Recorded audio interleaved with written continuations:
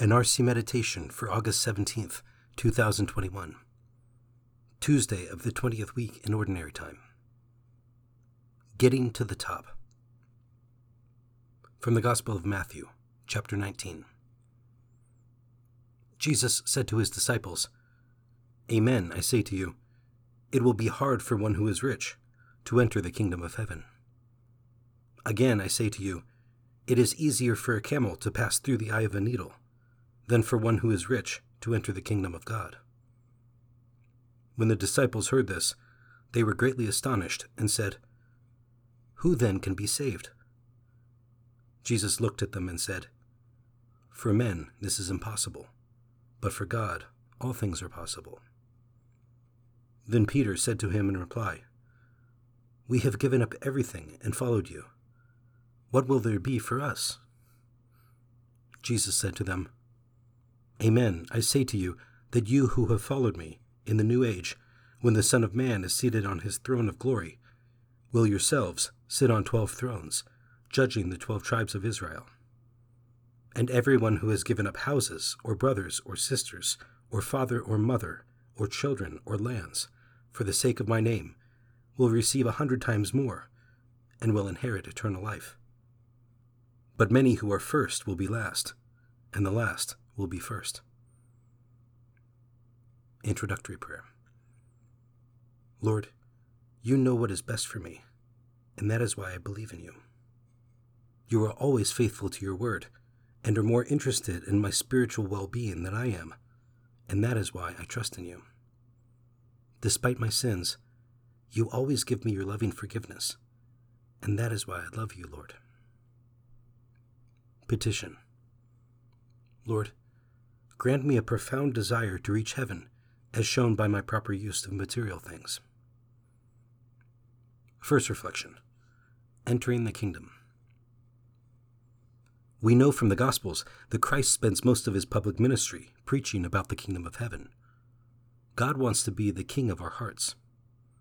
This is impossible if we are attached to things. When Christ says that it will be hard for a rich man to enter the kingdom of heaven, he is speaking to every person. Christ is saying that to be attached to material things means not having room for God. It's not a matter of riches.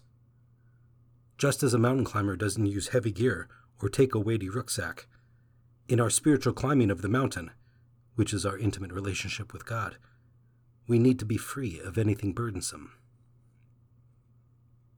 Second reflection. It seems impossible. The reaction of the disciples helps us to remember how easy it is for us to be attached to ourselves, to things, to pleasures, and to desires. To leave all of these to get to heaven may seem impossible for us to do. In fact, it is.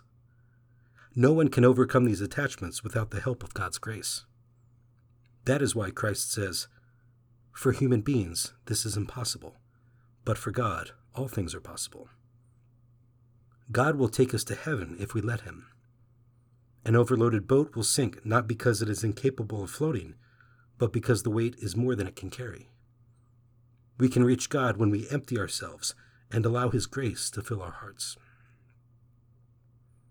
Third reflection. Having nothing in order to have it all.